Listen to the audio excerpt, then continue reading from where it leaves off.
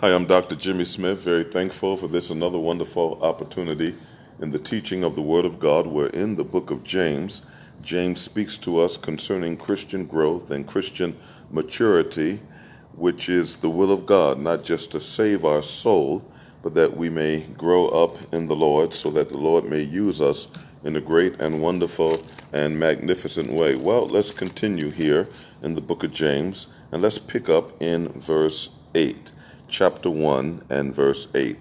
A double-minded man is unstable in all his ways. The Lord says to make up your mind. Make up your mind to follow him, not just on certain days, but all the days of our life. God has a ministry to fulfill within our life. God has a spiritual gift, and he may have more than one to give us to exercise in his name, to bring glory to God and to edify the brethren and or sister in Christ, as well as to lead lost souls to Christ. But God, he does not force us to do anything. We understand, based on Hebrews chapter 12, there are times when God will chasten us. He will whip us because of disobedience. And the chastening of the Lord is designed to cause you and I to repent.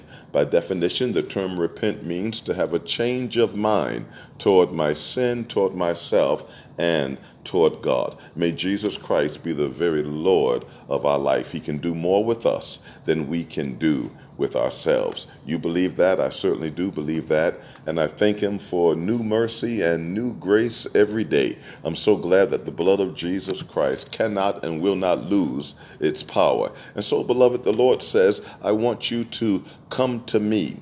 I want you to receive me. I want you to come into the fullness of understanding as to the why I made you and have given you breath for another day's journey. What do we know? We know that God does nothing in vain. And God says, I want you to listen to me and follow me all of the time, not just when it's popular, but even when it's not popular. I want you to follow me and embrace my doctrine, embrace my teaching, and not deviate from it. And understand that as we seek to live for the Lord, there will be times when we're going to fall out with some other people who feel that we should listen to them. And we see that in the scriptures. Note the text. Here it is in St. Matthew and chapter 10.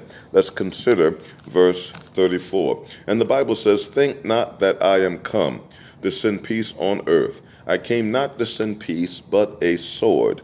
For I am come to set a man at variance against his father, and the daughter against her mother, and the daughter-in-law against her mother-in-law. And a man's foes shall be they of his own household. He that love father or mother more than me is not worthy of me. And he that loves son or daughter more than me is not worthy of me. And he that take not his cross and follow after me is not worthy of me. He that find his life shall lose it, and he that lose his life for my sake shall find it. God says, make up your mind whom you're going to listen to, whom you're going to follow.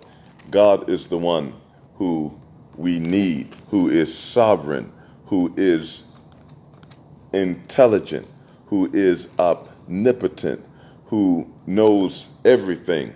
While man is guessing and assuming, God is the owner. God is the sustainer. In him we live and move and have our being. It makes sense to me to listen to the owner. It makes sense to me to listen to the one who is in absolute, complete control, the one who is sovereign, and he's sovereign 24/7. And so God says, but I want you to choose me. The Lord says, I've already chosen you. I've already died for you. I already love you. I've already given you new grace and new mercy and new opportunities. But I want you to want me. And the Lord says, I'll be no man's debtor. Beloved, have we made up our mind to serve the Lord? And we think of the many blessings that are a part of obedience, that are given to us because of obedience. What a great hymn in hymn 91. It says here, he that dwell in the secret place of the Most High shall abide under the shadow of the Almighty. I will say of the Lord, He is my refuge and my fortress. My God, in Him will I trust.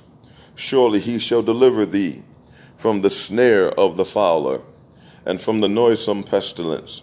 He shall cover thee with His feathers, and under His wings shalt thou trust. His truth shall be thy shield and buckler. Thou shalt not be afraid for the terror by night, nor for the arrow that fly by day, nor for the pestilence that walk in darkness, nor for the destruction that waste at noonday. 1,000 shall fall at thy side, and 10,000 at thy right hand, but it shall not come nigh thee. Why all of these wonderful blessings? Not only that, the significance of the angel present in the life of the believer. Let's consider verse 10. There shall no evil befall thee, neither shall any plague come nigh thy dwelling. For he shall give his angels charge over thee, to keep thee in all thy ways. They shall bear thee up in their hands, lest thou dash thy foot against a stone. Why, Lord, why these wonderful and manifold blessings? Consider verse 13. Thou shalt tread upon the lion and the poisonous snake, the young lion and the dragon shalt thou trample under feet. Why, Lord? Verse 14 gives the answer. Because He hath set His love upon me. Therefore will I deliver him. I will set him on high, because he hath known my name. Verse 15, he shall call upon me, and I will answer him. I will be with him in trouble. I will deliver him and honor him. With long life will I satisfy him and show him my salvation. James says, make up your mind. The best plan going is to say, yes, Lord, yes to your will and yes to your way, to surrender, to bow to the Lordship of Christ. We've said over and over again, and we mean it and we believe it, that God can do more with us than we can do with ourselves.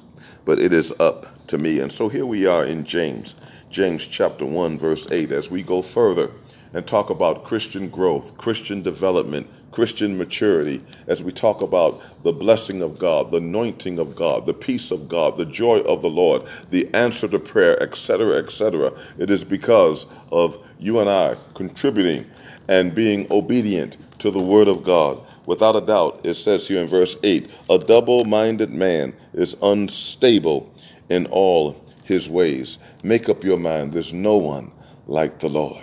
In him we live, in him we move, in him we have our being. He is our buckler, he is our shield, he is our God, he is our owner, he is our sustainer, he is the boss, he is the master, he's the Lord of lords, he's the King of kings. Have you made up your mind? Beloved, I've made up my mind.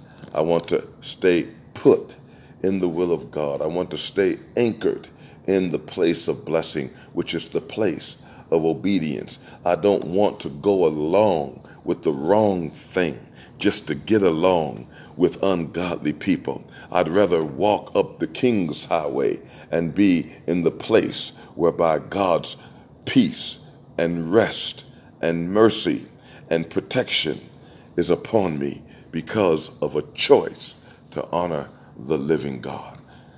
What is your choice?